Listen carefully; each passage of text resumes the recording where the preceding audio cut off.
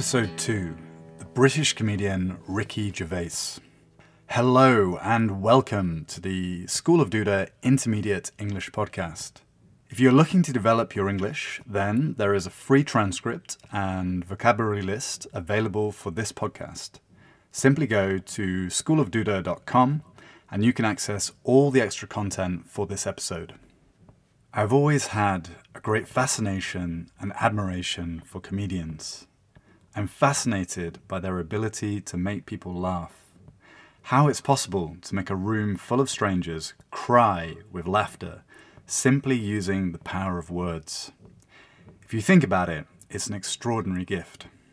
I think everyone has the ability to be funny, though some people choose to not always use this ability, and we all certainly could learn how to be more funny. But most people would agree that to be a successful professional comedian, you have to be born with a talent for it. But even that is not enough.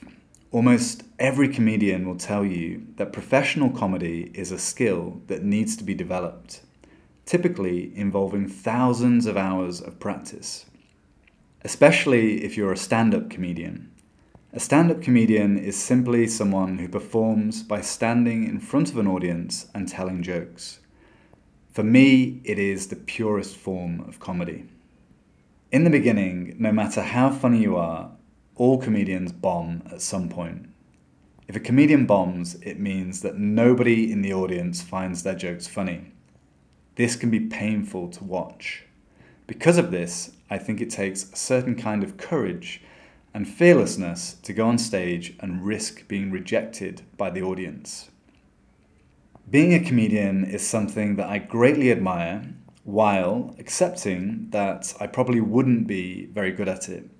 It is not that I'm never funny, it's just that I don't have the quick wit that is an essential ability that all good comedians must have. Wit. What is wit? Someone who has wit, or who is witty, has the natural ability for finding the right funny words quickly. A comedian's wit is what saves them if they get a heckler in the audience. A heckler is what you call that annoying person in the audience who starts to interrupt and harass the comedian by shouting abusive comments. If you have wit, it means that you're really quick at thinking up a clever and funny response that puts a stop to the heckler. This is just one reason why I would fail as a stand-up comedian. If anyone started to heckle me, I probably wouldn't know what to say. Eventually, I might think of a clever reply, but no doubt it would be about 5 hours too late. So yes, I love comedy. Obviously, I enjoy a good laugh. Who doesn't? But I also find the comedians themselves fascinating. The way they're able to see the world from a different perspective. Their ability to tell stories that not only entertain, but also educate their audience in subtle, creative, and intelligent ways. When people in Brazil discover that I am British, one of the first questions they ask me is, do I miss anything from England? I always say no, not really, just my family and friends. But I realised recently that this is not totally true. One of the things I really miss is the British sense of humour. British comedy and our sense of humour is unique. You can find good comedy everywhere, but nobody does humour quite in the same way as the British. To be clear, I'm not saying that British comedy is better than everyone else, just that it is different. I've met some really funny people in Brazil.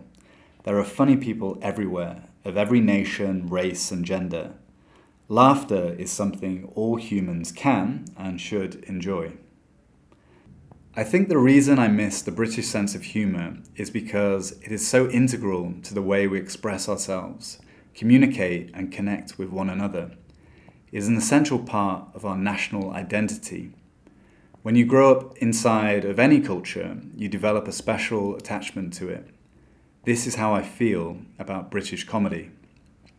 But you don't necessarily have to be born in Britain to appreciate our sense of humour. My wife, who is Brazilian, lived in London for many years, and now, after 10 years of living in Brazil, She still asks me constantly if there are any British comedy shows we can watch. I'm not joking, literally almost every night she asks me, are there any new Russell Howard episodes? Russell Howard is a popular comedian in the UK who has his own show called The Russell Howard Hour. It is basically him doing stand-up, talking about British politics, news and culture. I warn you that his style of comedy can be quite childish at times, but I promise that he is a really nice and intelligent guy. He also uses his show to promote good causes and give new talented comedians a chance to perform on TV. If you want to experience more British comedy, then I recommend taking a look at him. So, yes, thanks to the modern miracle that is the internet, thankfully it is possible for me to watch British comedy whenever I want and satisfy my need to connect with British culture, news, gossip, and importantly, our sense of humour. But what is different about British humour? Well, I could give you a long list, but this would require all of the time for this episode. For now, I'll just give you two words: irony and satire. Irony is when you say one thing, but actually you mean the complete opposite. British people, or Brits as we are often called for short, typically say ironic jokes with a straight face. This means they don't smile to make it clear that they are joking, which can be confusing for Americans, never mind other foreigners. Satire involves using humour to criticise someone and make them look ridiculous by exposing their stupidity. It is most commonly used to embarrass people with power, like politicians. Satire is popular in the UK because Brits love taking people down a peg or two. This is a classic British expression. If someone needs to be taken down a peg or two, it means that they need to be humbled because they have become too arrogant. They need to understand that they are not better or more important than everyone else.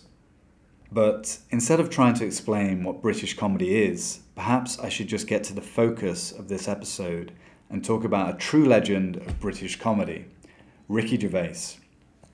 If you don't know who Ricky Gervais is, well, he is arguably one of the most loved and successful comedians alive today. Gervais started his stand-up comedy career relatively late in life, around the age of 40.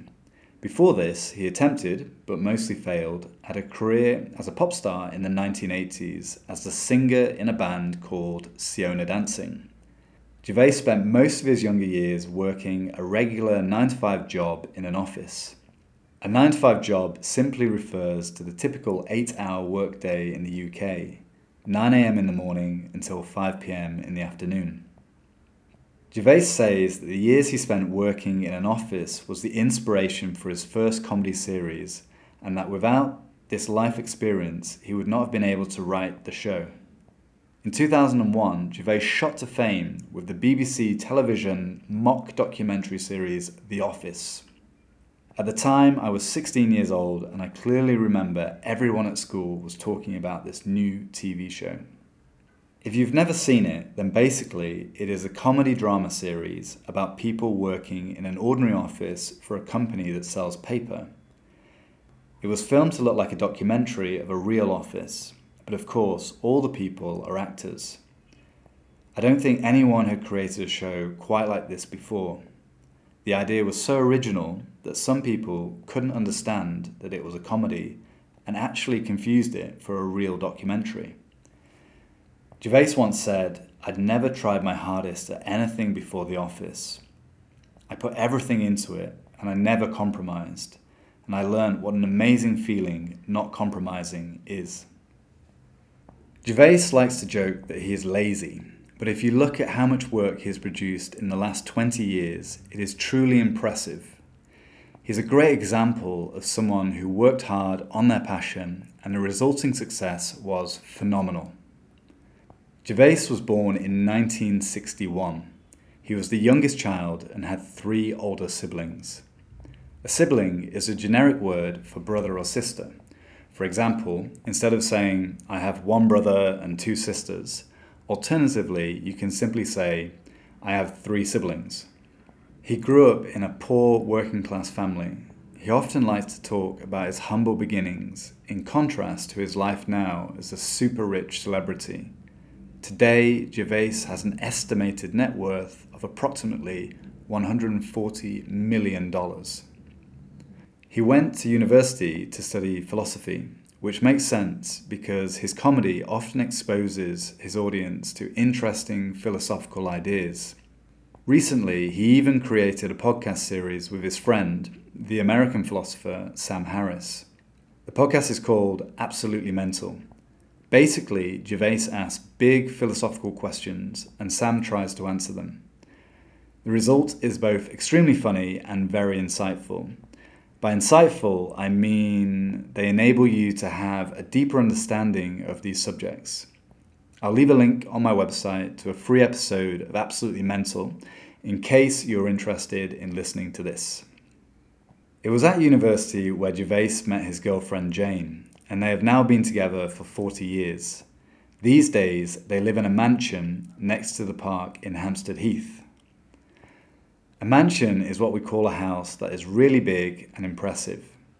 Gervais jokes that originally the house had 20 bedrooms, but after he bought it, he had all the walls knocked down so that now there is only one big bedroom.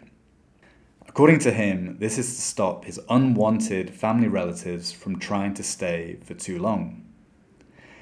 Hampstead Heath is one of the wealthiest and most beautiful neighbourhoods in North London, but it wasn't always this way. Before all of the success, the couple used to live above a London brothel, and they were so poor that they couldn't afford heating. FYI, for your information, a brothel is a place where prostitutes work. Gervais's mansion also includes its own gym, but he says that the only reason he does exercise is to try to live longer so that he can eat more cheese and drink more wine. He often makes jokes about himself being fat. He says this is one way to show his audience that despite being rich and famous, he is no better than anyone else. In his words, he is still a lazy, fat slob. A slob is someone who is typically lazy with low standards of cleanliness. You might call someone who is too lazy to wash their clothes or to clean their house a slob. Journalists often ask if becoming so rich makes it difficult for him to understand the reality of ordinary people. If anyone asks if he knows how much a pint of milk costs, Gervais's response is, "I don't know, here's £1, go to the shop and buy me one." To appreciate this joke, you need to know that £1 is a slang way to say £1,000. This is a classic Ricky Gervais joke where he pretends to be ignorant, rude and insensitive, but the audience understands that he is just joking. Gervais says that one of the things that makes him most angry is cruelty towards animals. He often uses his fame to raise awareness and money for causes that protect animals. Showing respect and kindness towards animals was an important part of his family's values. Once, a policeman brought Gervais's brother, Bob, home from the park and informed his mum that he had punched a man in the face. Gervais said his mum was horrified until she asked him, "Did you beat up a man in the park?" Gervais's brother replied, "Yeah, he kicked the dog." And his mum said, "Oh, all right." Gervais says he could never tolerate or understand people hurting innocent animals. Gervais has created a long list of TV series, films, podcasts, books, and stand-up shows. Far too many to talk about in a single episode. Hopefully, he will continue to make us laugh for many more years to come, and thankfully shows no sign of slowing down. His most recent TV series on Netflix, Afterlife, officially became the most watched British comedy of the decade with an audience of nearly 100 million people. Afterlife is about a man who wants to kill himself after his wife dies of cancer. Not exactly your typical storyline for a comedy, but many of his fans say it is his best work yet. One final and personal thing that I want to mention about Ricky Gervais is how much he reminds me of my Uncle Paul. Sadly, my uncle died at the relatively young age of 58. but both my uncle and Gervais were part of the same generation and came from a working class background. Not only did my uncle look physically similar to Gervais, short, dark hair with a beard, he also wore the same style of clothes. Often you see Gervais doing TV interviews where all the other famous guests are wearing smart suits or expensive dresses, and Gervais arrives wearing a black t-shirt, black jeans, and some regular black trainers. Trainers are what we call running shoes in the UK. This is exactly how my uncle used to dress. If the Queen was visiting him for tea, no doubt he would have dressed the same way. Although I guess it would be the King visiting for tea now as the Queen's died, but who knows, maybe my uncle and the Queen are having a cup of tea in heaven and he's dressed all in black. Who knows? Finally, my uncle was funny. Not to the same level as Gervais, obviously, but he was funny in his own way. Always joking around, making us laugh, and never taking himself too seriously. He was very friendly and down to earth. With down to earth, I want to say that he was a practical and unpretentious person. Perhaps I should also explain unpretentious. It means you're not attempting to impress others, for example, by trying to look more important or more educated than you actually are. I think considering Ricky Gervais is a super rich, talented and successful international movie star, he still seems to be a humble, friendly and down-to-earth guy. Some of the most important life lessons I ever learned were from the time I spent with my Uncle Paul. In a similar way, I think listening to Ricky Gervais is not only good for a laugh, but there is also a lot of wisdom that can be found in the thoughts and life experiences he shares. And I don't mean it is okay to punch someone in the face if they kick a dog. Violence is never the answer. But listen carefully to the messages behind the jokes and you will find intelligence and kindness that is quite profound. Okay, so once again, we've reached the end. If you'd like to learn more about Ricky Gervais, then I have a video course called Legends of Comedy that I created with my British friend Dave. We discuss the lives and work of 4 legendary comedians, starting with Ricky Gervais, then Jerry Seinfeld, Robin Williams and Jim Carrey. The aim of this course is to develop your English skills while discovering what we can learn from these comedians. If this sounds interesting, then you can become a student of School of Duda. For the same price as a glass of wine, you can buy a monthly subscription which gives you access to all of my English courses, including the Legends of Comedy course. And I'll be adding new courses every month. Don't forget that there is a free transcript and vocabulary list for this podcast available at schoolofduda.com. If there are words you don't understand, then I recommend listening to this episode again while reading the transcript. So, what do you think of Ricky Gervais? Do you think we can learn anything from comedians? Do you have any other favourite comedians? If you would like to practice your writing skills, then why not leave me a comment on my website under this podcast episode or on School of Duda's Instagram or YouTube profile. If you found this podcast interesting, then please help spread the word by sharing it with a friend. Also, you could be one of the first people to leave me a review on Spotify, Apple Podcasts, or wherever you like to listen.